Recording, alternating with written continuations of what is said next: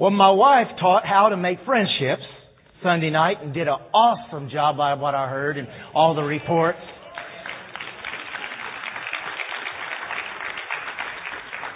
Well, tonight I'm going to teach you on how to tear them up.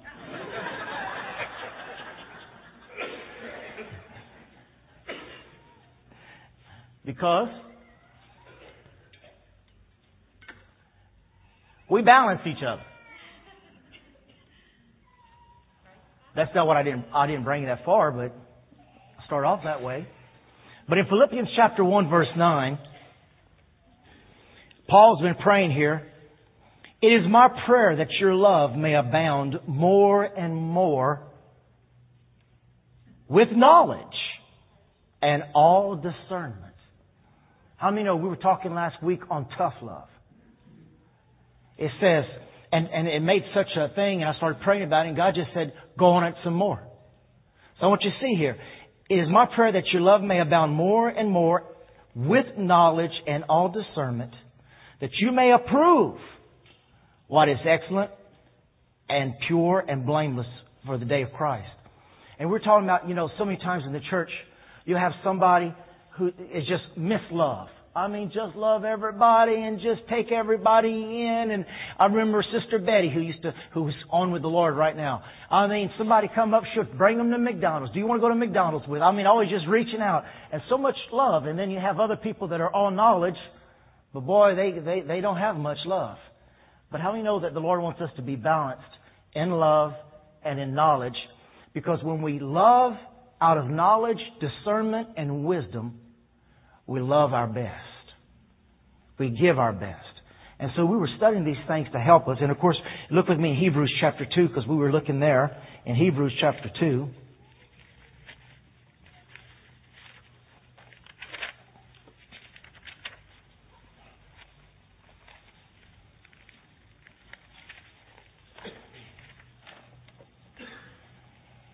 Hebrews chapter 12, I'm sorry. Hebrews chapter 12, verse 4.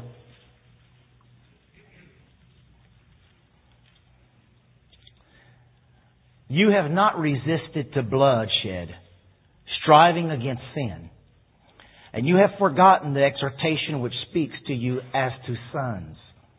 My son, do not despise the chastening of the Lord, nor be discouraged when you are rebuked by Him. For whom the Lord loves, He chastens, and scourges every son whom He receives. Scourges every son whom He receives. If you endure chastening, God deals with you as with sons. For what son is there whom a father does not chasten? But if you are without chastening, of which all have become partakers, then you are illegitimate and not sons. Furthermore, you have had human fathers who have corrected us, and we paid them respect. Shall we not much more readily be in subjection to the Father of spirits and live? For they indeed for a few days chastened us as seemed best to them. But He, God, for our profit, that we may be partakers of His holiness. Now, no chastening seems joyful at the present, but painful. Nevertheless, afterward it yields the peaceable fruit of righteousness to those who have been trained by it. One translation says that you endure this divine discipline. Say that with me, divine discipline. Another translation says, but God's discipline is always good for us, so that we might share in His holiness.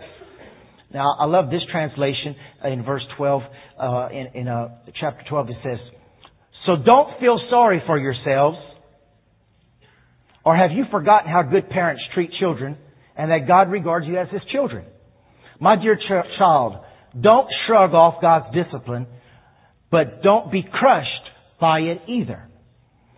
If it's the child He loves that He disciplines, the child He embraces, He also corrects. God is educating you. God is educating you that you must never drop out. He is treating you as dear children, This trouble is not punishment. It's training. Stop saying God's punishing me. God's not punishing you. You're going through training. The normal experience of children. Only irresponsible parents leave children to fend for themselves. Would you prefer an irresponsible God? God is doing what is best for us, trained to live God's holy best. Now, as I was reading this and meditating on these different translations, some of the things that God started dealing with in my heart is the condition of America right now, where 85% proclaim to be born-again believers, but only 20-something% go to church. Only 9% tithe. They all question so many different things. And I believe it's a lot because we're so good about giving somebody a pat on the shoulder and telling them it's going to be okay. Where the truth is, if you don't change, it'll never be okay. I believe that we've been so much into, I want to be careful what I say not to offend nobody, that we have 85% of our nation who are converted, but they're not disciples. Jesus never said go into all the world and make conversions. He said go into all the world and make disciples. And you have people, and we'll study this word disciple, they don't want to stay in the same church. They don't want to follow a man of God. They don't want to be responsible for themselves. They just want to just live their life and have the word given to them as they desire, because they don't want to be disciplined. They do not want to be corrected. They don't want anything to offend them. And so we're doing a lot of pats on the back, and we're doing a lot of I love you. And you know what we're doing too? We're telling them it's going to be okay. And we're lying to them.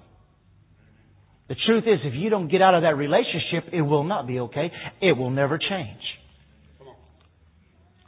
I had a lady get mad at me, always fuss me when I talk about smoking. And she let me know. She was mad. Whenever I talk about smoking, she let me know. Well, guess what? She's going through chemo right now with lung cancer. She's not fussing me anymore.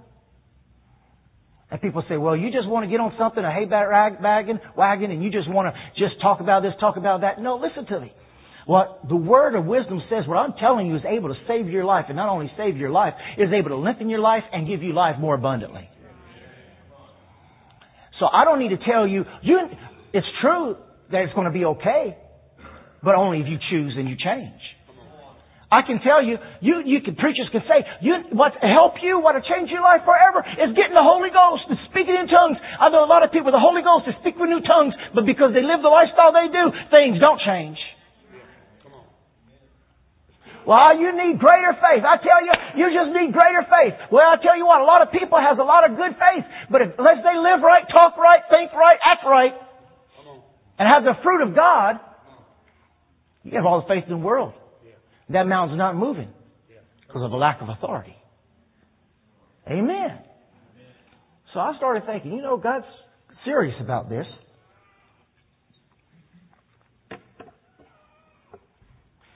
But in the Old Testament, it was all about knowing God. Jesus came that to reveal the Father to us, so that we may not only know Him, be known of Him, but know Him like He is. In the Old Testament, He was the judge. In the New Testament, He's the righteous King, and He's the one who delivers and saves. And He's the God of love. But He came to balance because He is still the God of judgment, just as He is the God of love. So it's not enough to know about God, but to know God. Amen. In the Old Testament, God was the creator and the judge. In the New Testament, He was Abba, His Father. In the Old Testament, they knew about God. But in the Old Testament, they knew about God. But in the New Testament, it was not only knowing God deeper, but listen to this, having the knowledge of God. Not only knowing about God, but having the knowledge of God. That's what we've been studying these letters of Paul. Now listen, it says in Proverbs 3:11 through 12, you can just write this down. Proverbs 3:11 through 12. My child, don't reject the Lord's discipline and don't be upset when He corrects you. For the Father corrects those He loves just as a father corrects a child He delights in. Amen. Accept the correction of the Lord. Don't move from it. Don't try to get out of it. And so I was praying about this, and I went and looked and see if they had any books titled Tough Love. I can't find any. And the Lord spoke to me. He says, just go get your books by Dr. Dobson on how to correct children, because the kingdom of God is to be as children. And so if you want revival, you have to become as a child. And when you become as a child, I can correct you in the areas that I need to correct you in. You will be teachable in the areas you need to be teachable in. And then I can bring revival to children who are open for a manifestation of their Father.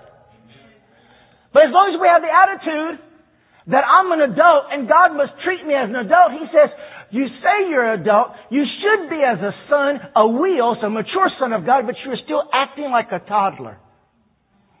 And until I could correct you out of being a toddler, thinking like a toddler, acting like a toddler, as long as you continue to live as a child in daycare or elementary school, I cannot send my revival to that limit of elementary. I've got to bring you to a place of graduation, but you must be remaining to that place of childlike faith. The word discipline is to shape a child's behavior and attitude. And if there's something that we learn through this, instead of saying, you know, me and my wife don't get along real good. Well, listen, it's going to be okay. We're just going to pray for you. Sometimes we may have to say, well, brother, if I lived with somebody with attitude like you, I wouldn't get along with you either. Don't you talk to me about my attitude. I'm Irish. Well, let me tell you something. I'm Christian. Correction about your behavior. You know, your attitude was wrong. Yeah, I know it. Isn't it something how we want unity in the church? Isn't it something how children can get along real well? And they maybe end up fighting. I mean fist fighting. A few days later, they're playing together. But let an adult in the church get in a fight with another adult in the church. And they will continue fighting, and they will never forgive or forget when a child does. And so I looked up some more here. And here's a letter that somebody got, Dr. Dobson got from a mother. What should I do with my 22-year-old son who has moved back home after dropping out of school and making a mess out of his life? He doesn't have a job, won't carry his share of the load at home, and complains about the food he is given. Dr. Dobson responds, I'd help him pack.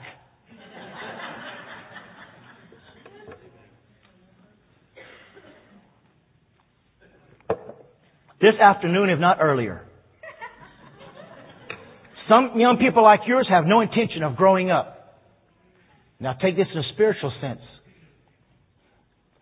The Holy Spirit looks up at the Father and says, some of your children don't have any intention in growing up. They're fighting in this church like they fought in the last church, like they fought in the last church, like they fought in the last bar. Your children have no intention in growing up. Your children have no intention in changing. And why should they? The nest is too comfortable at home. The church is too comfortable. That's my home church. They love me and accept me, even though I have a lover. They love me and accept me. And yes, we do. But we will tell you that is a sin, and the wages of sin is death. Make the nest too comfortable. Food is prepared. Clothes are laundried. Bills are paid. There's just no insensitive to face the cold, harsh world of reality. They are determined not to budge. They need a firm push. I know it is difficult to dislodge a homebound child. They're like funny little kittens that hang around the back door waiting for the saucer of warm milk. But let them stay year after year, especially if they're not pursuing goals, is to cultivate a responsibility and dependency. That's not love, though it may very well feel like it. The time has come for you to hand the reins over to your son, gently but forthrightly, and force him to stand on his own. If you do not do that, you will effectively paralyze him by taking away all the incentives to get his life in order. Good luck, ma'am. Tough love. And we read in Hebrews,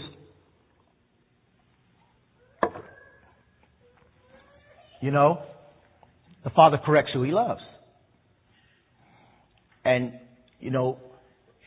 following the Word of God, and last week I want to apologize because last week I told you that in Matthew 18, I told you 1 Corinthians, but it was really Matthew 18, 15 and through in the New Living Translation. That if it's, let's just go there and we'll read that. You're not in a hurry, are you?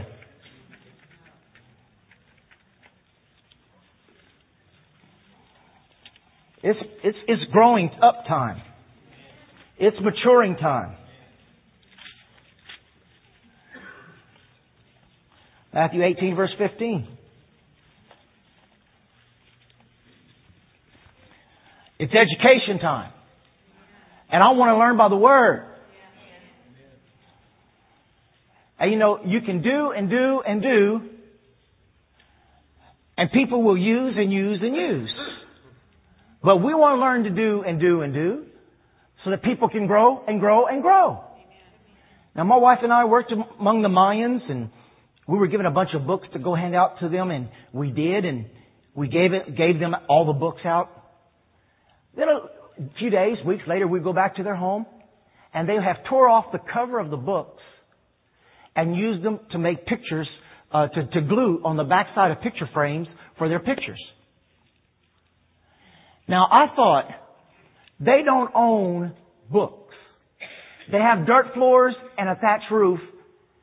And those that we gave books to had an education. They could read.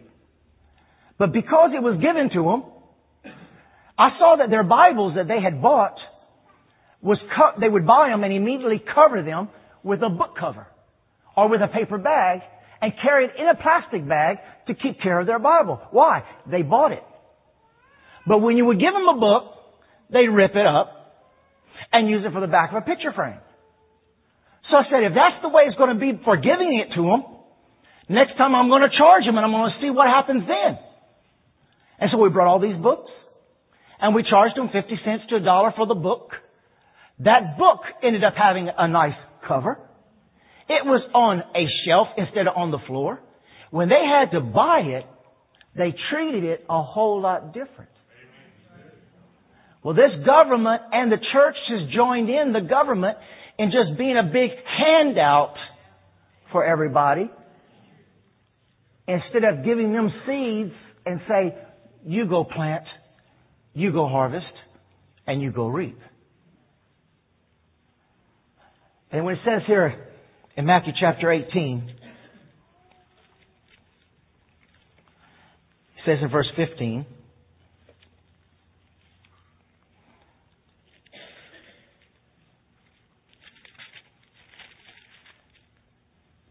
if another believer sins against you, go privately between you and him alone and point out the offense.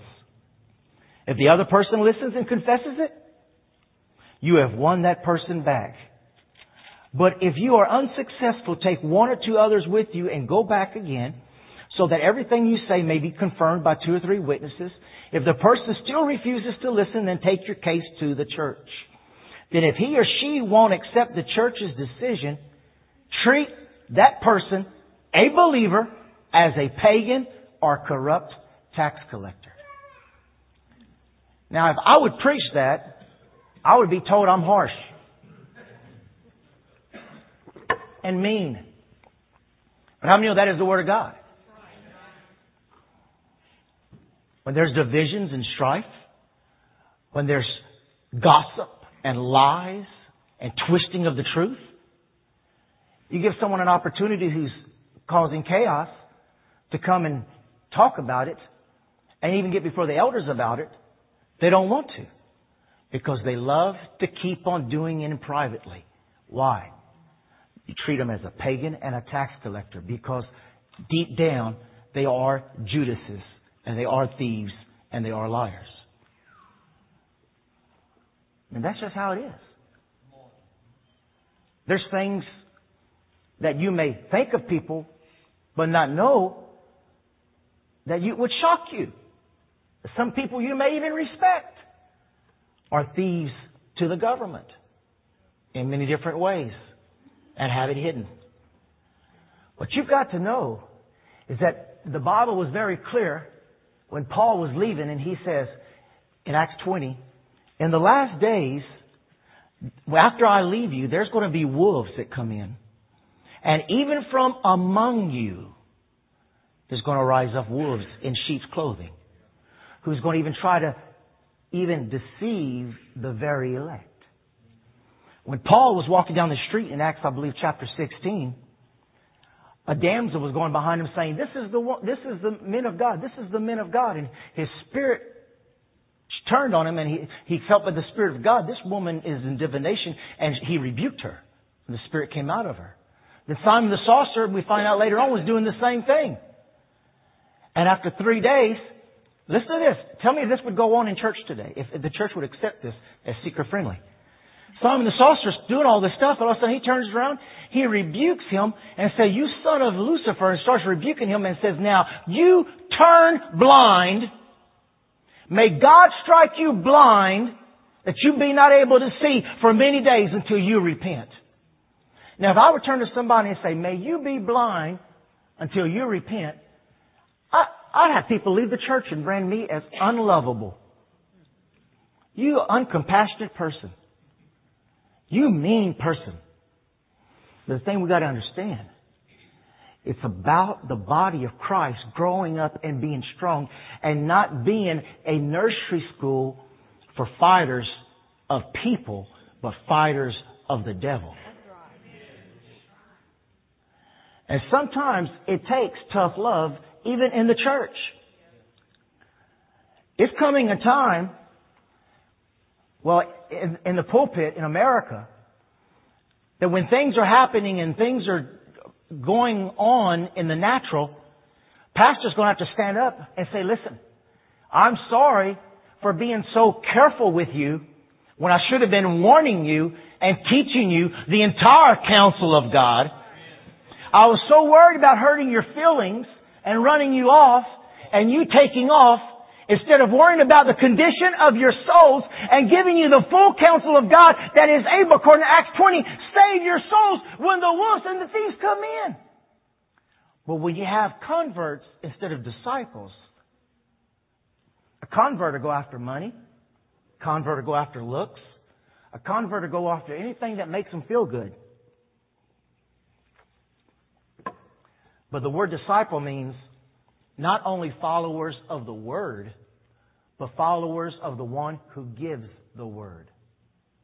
That's the meaning of disciple. Not only following the Word, but the one who gives the Word.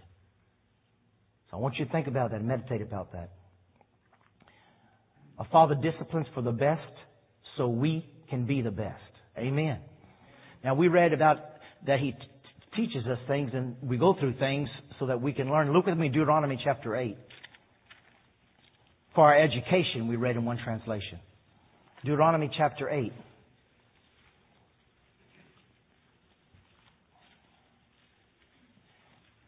Don't be upset if a father corrects his son in whom he loves.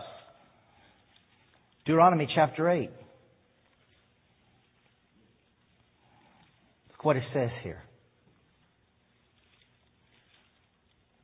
Deuteronomy 8 verse 2.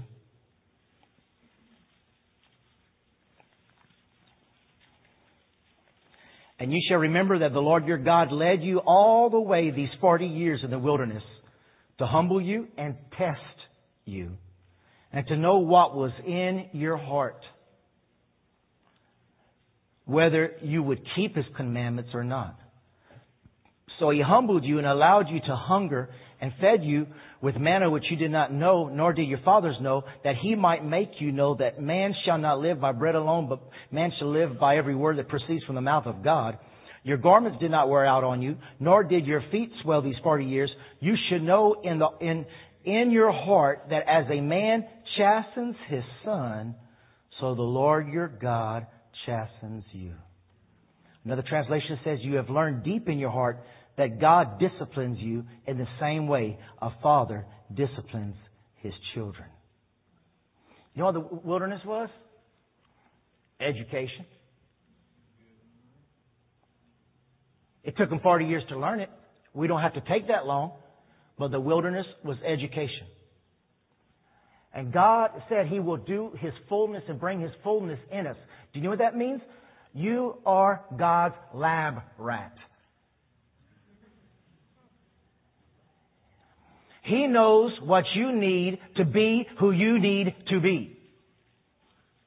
When He says, I want to surrender, make me more like you, I want to be like you, He says, okay, in my laboratory. I will make you run around that wheel. I will make you eat this, and I will make you do this, and you will go through this, and you will go through that, and I will wake you up at certain times, and I will see how you adjust to certain lights, and I will bring you through all kind of different things to make you who you need to be, so that I may be glorified. Well, I don't want to be taught that. Well, I want to teach you that. I don't want to work with children, but I want you to work with children. I don't like them, but they need you. No, you need them. You need them. No, I don't. I've not had my kids. You need them. Because why? I want to educate your attitude.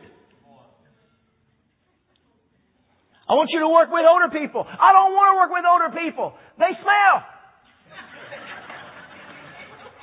I didn't ask you what they smell like. I didn't ask you what you like working with. They don't need you. You need them. I want you to work with youth. I don't want to work with youth. They smell. They're crazy. Their hair ruins my clothes. I didn't ask you what you wanted to do. You said you gave your life to me. Your life is mine in the lab. I do not need to be changed in that area. Oh, yes, you do. Why do you think you're still on that same job? Driving that same car? Living in that same house? Married to that same person? You always tell her, you need me. No, you need her.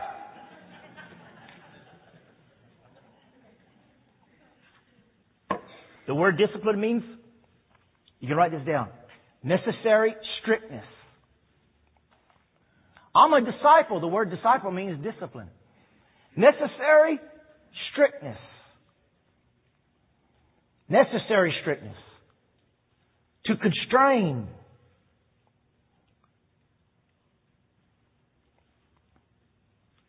Necessary strictness and to constrain limitations that are essential. I'll take my time. Limitations that are essential for any kind of effective learning. Limitations that are essential for any kind of effective learning.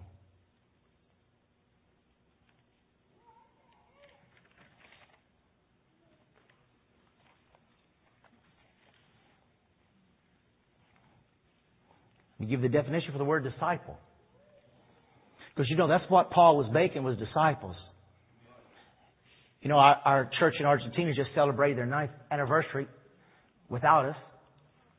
The church is 16, 17 years old, but my assistant has been pastor now there for over 9 years.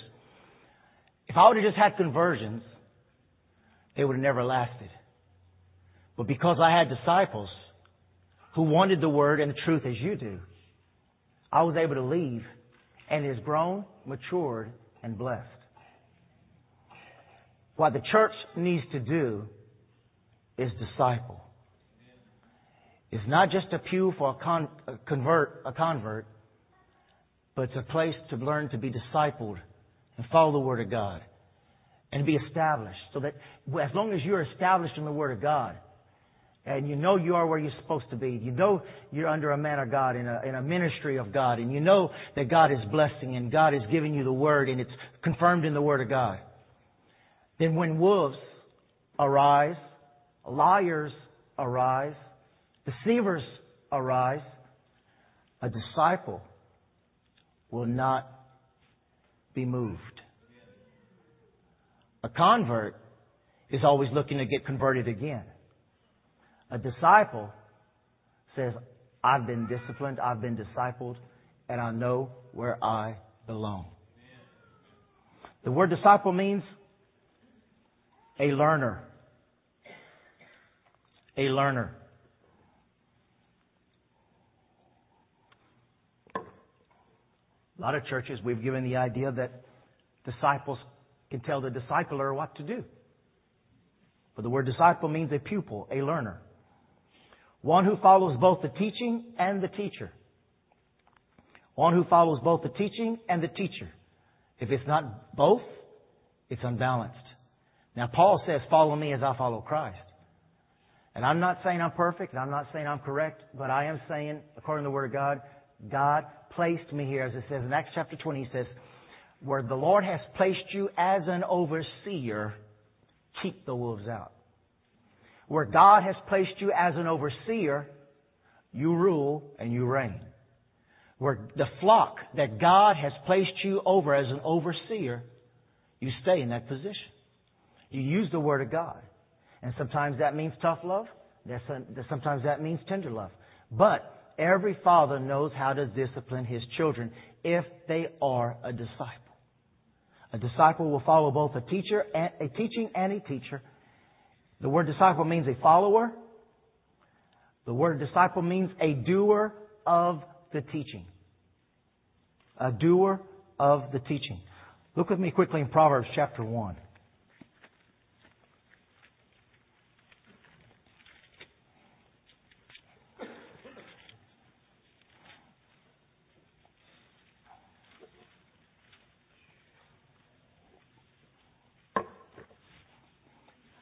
How many are ready for Wednesday nights and for Sunday mornings and Sunday nights? How many for intercession? How many ready? Let's go deeper. Amen. Listen, Paul says that Timothy must know the flock. And you must know your pastor. And you must know according to the Word of God. And a lot of times you hear in the airways, well, you know, I go to that church just because God led me there. That's not a disciple. Disciple will tell you, I go to that church because God led me there and I get fed there. If you're just coming here because you were led here, then you're not a disciple. You are here because you are being fed here and you know this is where God brought you, then you are a disciple. And when you start preaching this way and you start standing on the Word this way, people won't like it. And they leave. But I figured while some are leaving, there's probably room on the bus. But if we're going to see the kingdom of God withstand the assaults of the enemy in these end times, we better know those who labor among us. We need to know the track records. And we need to know who we're listening to and by what authority they're speaking. Proverbs chapter 1 verse 23.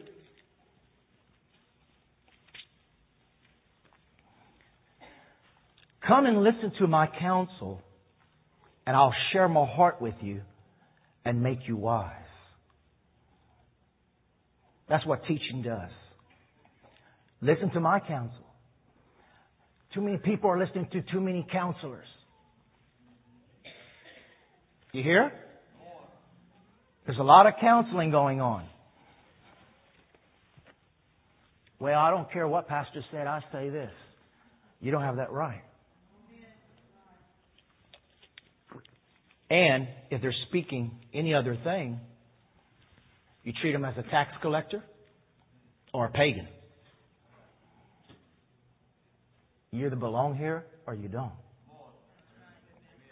And you see, if they would preach this way, some of these churches that had these splits, they would have kept more people, because when you try to comfort everybody they're going to stay where they want to be comforted. But you want people who want to stand for truth and people who want to believe in truth.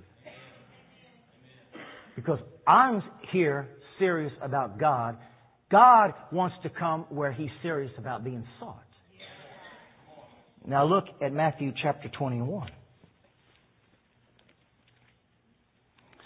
Matthew 21 verse 44.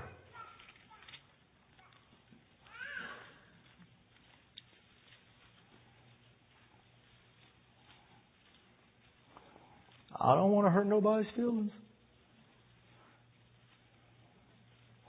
It says, and whoever falls on this stone will be broken. That word broken means, if you want to look it up in the Greek, it means one who accepts discipline. Whoever falls on this stone or gets disciplined by the Word of God will be broken. And God accepts the broken.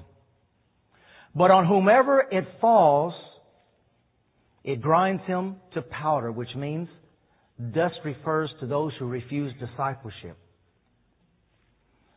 Now when the chief priests and Pharisees heard His parables, they perceived that He was speaking of them.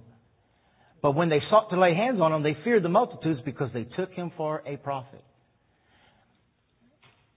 Most of the message of the Lord was not accepted by the people, especially religious people. And in this area, there's a lot of spirit of religion. And when we stand up against the spirit of religion, there's going to be a lot of people going to want to lay hands on, especially me. But the angel of the Lord is here. And the hand of God is upon me. And the God has put me here. God has put you here. And we've got to know that God is building something strong and it is sounded by Him. Amen. Refusing discipleship, you can look at 1 Corinthians 11:31.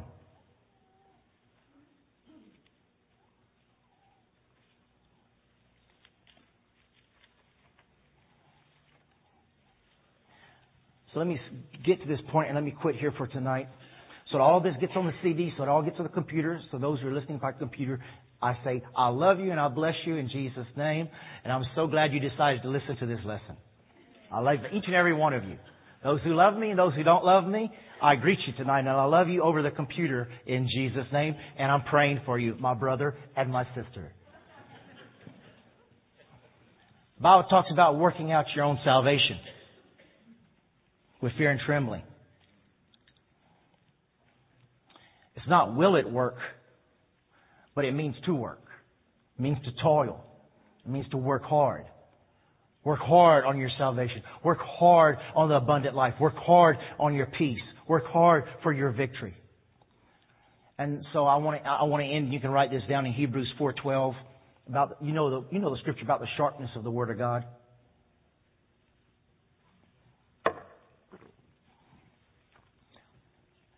It says that the Word of God pierces. Write that word down. Pierces. How many know the Word of God will pierce? A disciple will run from the point like a spoiled brat will run from a belt. Ever try grabbing a kid to whip them and they run away from you? Any of you ever try running away from your folks? What happened when they caught you? What happened? The Word of God pierces. I don't want that point to touch me. Well, guess what? By the time you do stop, because of all the problems and all the headaches, and you say, go ahead, Lord, now, it cuts harder, cuts deeper, and has more to cut off. The word pierce means to slice and to dice. To slice and to dice. You ever see those people on the cooking channel? Ever felt that way? The word slice and dice speaks of analyzing our motives. I'm almost through here. The word pierce means to analyze our motives, priorities, and thoughts. To analyze our motives, priorities, and thoughts. The word piercing through means to penetrate. To penetrate.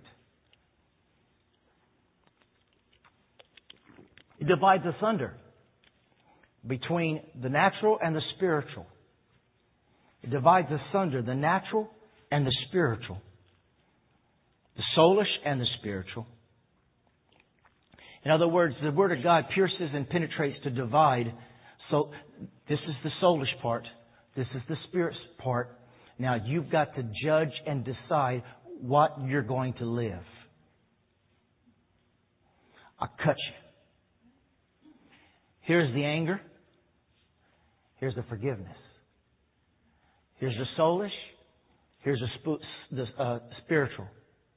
Now, which one are you gonna? I got it divided for you now. You're gonna have to choose which fruit you're gonna partake of. He divides the soul and the spirit, the soulish man. The Word shows the difference, and then it says, "Judge." Divides asunder, so that we can see and we can judge it. After the Word pierces and divides so that we can judge what is right or wrong, the word there is the Greek word Knitikos, and it means to judge or to critique. How many of you know Adam took the fruit? When he took the fruit, he decided what was right. When I do something that's wrong, I'm already deciding what's right for me and not letting God decide what's right or wrong for me. Whatever I partake of, I judge as right for me. And now the consequences of it may be not right for me, but I judge the fruit, and the fruit brings with it its harvest. So to walk in the Spirit means I want to partake of the fruit of the Holy Word. I want to partake of the fruit of walking a life in Christ. I want to walk in the Spirit, not after the flesh. So the Word of God divides and opens me up, and all of a sudden here comes the Father, and He says, my son, you cannot have that type of attitude towards your mother-in-law. And He's done opened you up. And you can look back and say, well, she deserves it. And He says, you're still a child. You still act like a child. You still think like a child. Therefore, your responsibility shall be on a childish level. I cannot trust you or promote you with more. But He goes to you and He cuts you. And it may feel like it hurts, but there's so much love in that cut. And you're open and He goes, you love your dad, or you continue to hold bitterness against your dad? I can't. He raped me. He abandoned me. I'm not putting it back together again. I've divided it. Now you choose. You're going to forgive or you're going to love. I can't love. Then when you get back, then I'll just put you temporary together. And you're going to shake and robble and fall under every storm that comes through. And when you're ready, tell me and I'll open it up again and I'll show you. Here's the right, here's the wrong. Here's the love, here's the forgiveness. I'm not asking you the excuses why you're bitter. I'm just telling you my ways to love. And He lays it on the table in the presence of our enemies, which is many times myself. He lays it before the enemies, which are really my attitudes that are wrong. And He says, decide the fruit of the Spirit or the works of the flesh. And we can never be whole until we totally go the way of the Spirit. Let's stand up.